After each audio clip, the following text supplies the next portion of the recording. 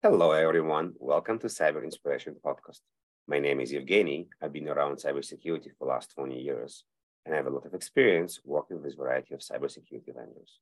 My main work is vendor consulting and cybersecurity advisory for companies. As part of my passion in technology and cyber, I always intrigued to learn how companies start. I started the podcast to understand the thinking process and what motivated people to start their own company. This podcast is also affiliated with Security Architecture Podcast. I had the pleasure today to talk to Neem, a fellow country person here in Canada, in Toronto, about his journey and his company and kind of take in insights on what he did for the last 15 years. So Neem, can please tell us about yourself and the company? Thank you, Evgeny. It's an honor to be here and very exciting to be able to share my insights on your podcast. Well, I've been in the security business for 30 years. I've been working with various organizations throughout their digital transformation and making sure that it occurs securely. Back in 2007, we opened a company called CriticalMatrix, which was focused on consulting services and digital transformation. Through that business, we have built and sold several organizations and launched several companies to the market. I'm very excited to talk about MatrixVentures today, which is a new adventure we've started focusing on helping companies launch into the marketplace securely. And what that means is, to us, implementing security as part of the fabric of the company as well as the product. 60% of startups fail because they did not take security in consideration and they get hacked and they're never able to recover from that. They lose investor confidence, they lose customer confidence, and they end up closing doors. So we're here to prevent that from happening. I'm wondering, what was the motivation? Why did you even thinking about starting this company? It's been important in my mind that in the mid to sort of larger size startups or later stage startups to have this conversation. And I think as founders, one of the things that always gets overlooked is security, because it's all about go-to-market, pre-revenue, get to revenue. And it's a big blind spot that I want to highlight. And I want to show that there's solutions out there that are affordable, timely, and achievable without pulling them back from their go-to-market timeline. Now, having an idea is great. Understanding if people are going to buy into your idea is different. So what kind of market validation you did before you went and ran this idea? I attended a lot of events in the private equity, angel investor, and venture capital market space. And I've been speaking to the people who would put money into Series A and Series B funding to help scale these startups into their next level. The other thing I did was I started having conversations at Toronto Starts and other startup community events, Elevate and Collision, with companies that I thought could use the service. And I've consulted with a few of them before. And they seem to say, aha, yeah, we didn't think about that. Yeah, we looked at it. It was not affordable. The risk of not having it was small enough that we could go ahead without it. Things like that. So I wanted to make sure that, one, I confirmed the need, and two, that the people backing the solutions were aligned with me, and then it made it a valid idea to pursue. Great. What did you do after? Did you need to hire people to build the framework, or you had already something in mind? Yeah. So what makes this idea so cool is we're using existing frameworks that exist in the marketplace. So if I'm working with a healthcare organization, I'm sticking to 21 CFR sort of controls or HIPAA, and regular organizations that it's around NIST 853, 171, ISO 27001. These are existing security controls and frameworks that we can quickly do an assessment on a company, identify gaps, and tell them what the best practices towards remediation are. And I think not reinventing the wheel and using standards that larger organizations also align to make our value proposition complete, because now we are truly aligning you for growth and scale. And part of that growth and scale could be selling or getting acquired. So do a validation on the compliance, on the framework, doesn't make them secure. It just basically you putting a ground level on where they are right now. And I'm guessing based on top of this, you can now create a roadmap for them to exit. You got it. That's exactly it. So I think you can't manage what you can't measure. And in order to understand what you need to do, you need to understand where you are. So we bring visibility to that, and we allow them to recognize and view where the gaps are. And then we produce a prioritized roadmap, and we help them fill those holes, or we bring the right team to the table to fill those holes.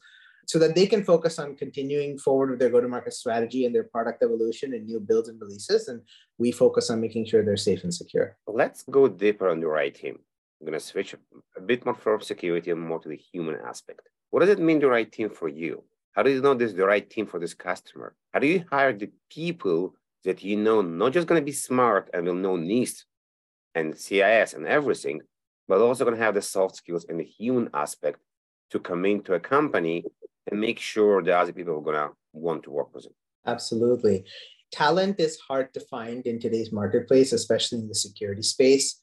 But the most important philosophy we use in building our team is attitude and culture.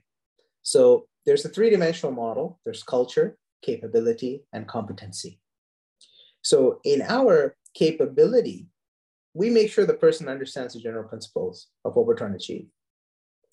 When it comes to competency, this is where you want to make sure the person has the right training, the right access to tools. If you might not have all of these today, these can be provided to you. You don't need to come to the table with them. But the most important measure on that three-dimensional chart we hire on is culture. What are the values and how do you align? What is your passion? And is doing this job aligning with your passion so you wake up every day and don't feel like you're going to work? And then the third aspect of this being key is, are you going to be able to function in a moral, ethical, and sort of positive energy way of delivering the solution, which is what we really like to focus on. We want to make sure that our clients align and our employees align with our morals and values, which is ensuring that there's trust, honesty, and transparency every step of the way. We're not a sales-driven organization. We're an organization driven by doing what's right. Can you tap more on the culture? You just mentioned a couple of very good things, but it's a big names, it's a big words. Did you actually sit down, guys, and write your culture? What's good, what's bad? How do you want people to approach different things? Yeah, we talk about that. We talk about understanding what motivates you.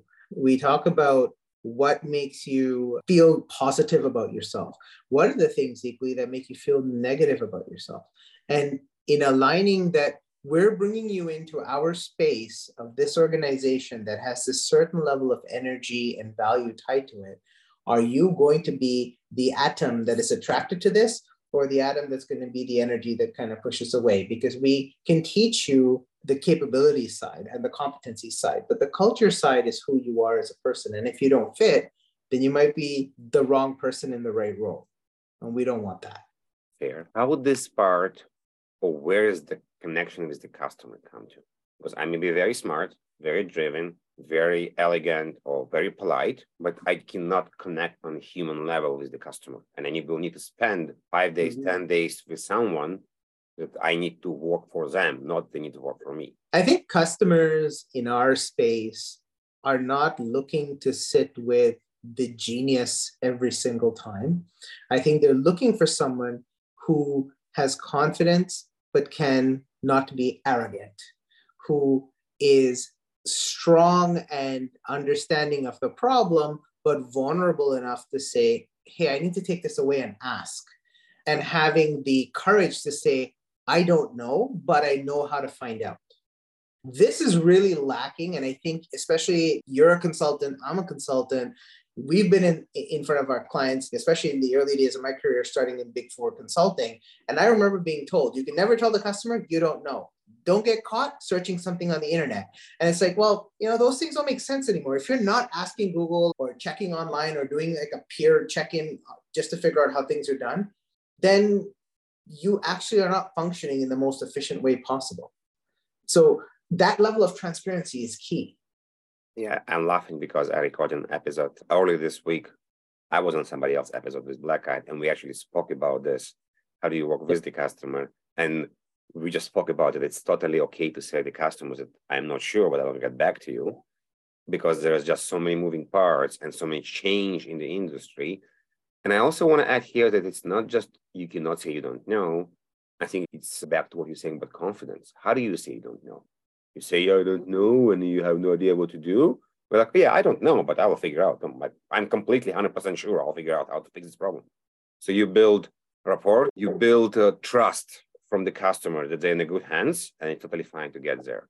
Like it, really like it. But the people that are listening to us right now and potentially want to go and do consulting work and work with customers, and they're like, oh my God, I was never understood. I cannot say I don't know. What other advices or tips you can provide maybe that they can build a character better to be customer-oriented person? Look, to be in this industry, you have to be passionate about people, not passionate about technology. A good consultant connects with the customer and the pain they're feeling of the problem before they can come up with a solution of how it's going to be solved. Because if you can't relate to the person and you can't relate to the pain, then you can't also relate to the policy, the procedure, the politics, all the other situations that result in that pain.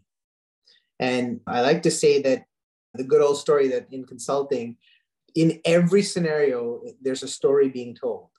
There's a villain, there's a superhero, there's a sensei who's helping the superhero, and then there's the resolution to the problem. And we always want to be in the sensei situation where we're guiding the superhero, which is our stakeholder, and the villain is the pain and the problem. And in that storytelling approach, relatability is your greatest asset. Technology, you can learn. Tools, you can learn. People, it's in you or it's not. I like this story, really good analogy. What about kind of a way when we will say the customer is always right? Like, what's your take on this? Is the customer always right, or there is it depends situation here as well? See, this is where you have to balance confidence and arrogance. The customer is not always right. They think they know something because, quote, I did my own research, quote.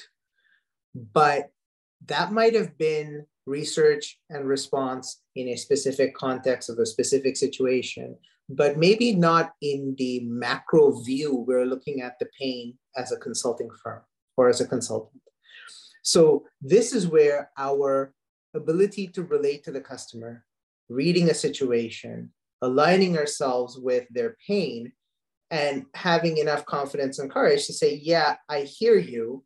You're partially right or not right at all. Here's why, and this is what I think so, and here's what I suggest. But I'm willing to test your theory, but I think this is the way you need to go. And now if you have a good relationship and the customer's bought into the factor of trust with you, they're going to say, you know what, I'm not the expert. That's why you're here. I'll follow you. But if you haven't established that credibility, and if you haven't established that trust, and 3 months into an engagement, the customer is still telling you what to do, it means you're not doing something right. Name almost like a Bible for consulting, how to approach to people. This is great. I like it. I've been doing it for 30 years. So let's type into tasks. We all human beings, we all have priorities. We all have trying to balance multiple things. Could be family, kids, business. What is your approach to task management? And everybody scream ASAP, I need this right now. So task management is always a problem because you have 5 clients and every client thinks, just like in university, when professors assign homework, they think their class is the only class you're in. And customers are the same way. You only work for them as far as they're concerned. I think it's more important to be accountable to a schedule and showing progress than managing a task. See, tasks lead to a bigger deliverable or a bigger action that you're accountable for. But if you're the procrastinating type and you're never showing progress, you're never moving forward, and you miss your deadline, the customer's like, well, you've been sitting on this for 3 weeks. I got nothing from you. But if you communicate, you bring visibility, you share information along the way, then task management becomes less of a problem and it's more objectives and schedule.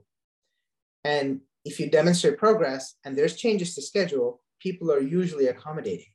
If you don't demonstrate progress and you want to change a schedule, they're not accommodating. Thank you. Thank you. If you can go back 30 years ago, before you started your consulting career, what would you do differently, potentially? You're still going to open the company. I'm not saying you're going to become a different person, but what would you do differently in the same business you are right now? That's a loaded question. I think my management training and my leadership education that I have taken came very late in my career. And that has to do with my arrogance when I was in my 20s hey, look at me, I know what I'm doing, I get the technology, you should just do what I tell you to do, which comes with that bravado, but with that inexperienced youth.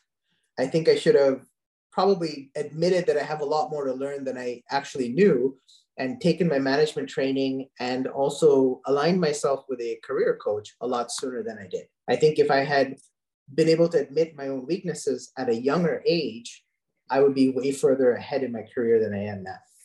So have a mentor earlier in your career, probably a good idea. And admit your weaknesses and seek guidance very early. Yeah. Great. Let's switch gears completely. Let's talk about the dark side. The dark side is the time where we talk about stuff that didn't really align as we expected. Could be good, could be bad. We maybe learned something from the experience, or we just had an awful day and wanted to quit everything and stop doing what we're doing. Tell us some stories without mentioning names and companies. Oh, definitely bad experience in the first business that I had sold in the early 2000s. We had a huge contract with the government agency, and they were pretty much continuing to give us the work. We were guaranteed to do it. But what we had to do was commit to free products and samples in order to do demonstrations across the country. And again, young, very concerned about making money and very not interested in investing or spending money. I foolishly argued the point where the business ended up getting RFP'd and we lost because we were not the cheapest service provider. Had I been able to, at that time, relate more to the pain of the leader who was already helping me for 2 years and then telling me, hey, why don't you set up these kiosks across the country in these government offices and we can all see the technology? And I had listened to that feedback, I think I would have been in a better position in that business. It's, again, a balance of confidence and arrogance.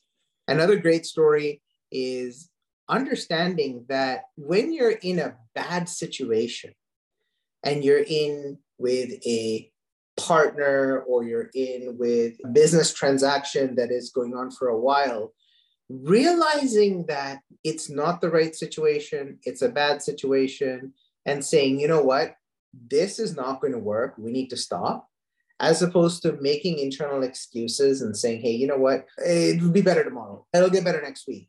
I like to say that it's like being in a bad relationship. When you know that toxicity is there and it's not going to get better, know how to stop doing it and get out. And this is very important with customers because sometimes you know you're not going to get paid.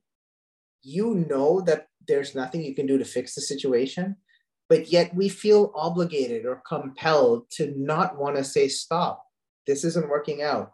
Let's just be friends. And I think understanding whether it's a business partner or a customer or a special project that you're on, if the vibe isn't right, the energy isn't there, and you're consistently not able to stay up, you go up and you come down, you go up and you come down, just know that situation is not for you. Step away. There's something else that's going to come your way. I think we're all intrinsically motivated to continue doing what we're doing, hoping to get different results, but that is also the definition of insanity. There's no shame in saying this wasn't for me. So just have the courage to do that. Thank you, Neem. A lot of great advice. Thank you very much. Time passed real quick on the recording. We may need to do it again. You have a lot of good advices there in your brain. So thank you very much for being here today. Hey, thank you very much for having me. It's an honor. I hope that the information I shared is going to benefit some people. And if you do want to reach out or if you do have questions, please reach out to Evgeny and get a hold of me. Thank you.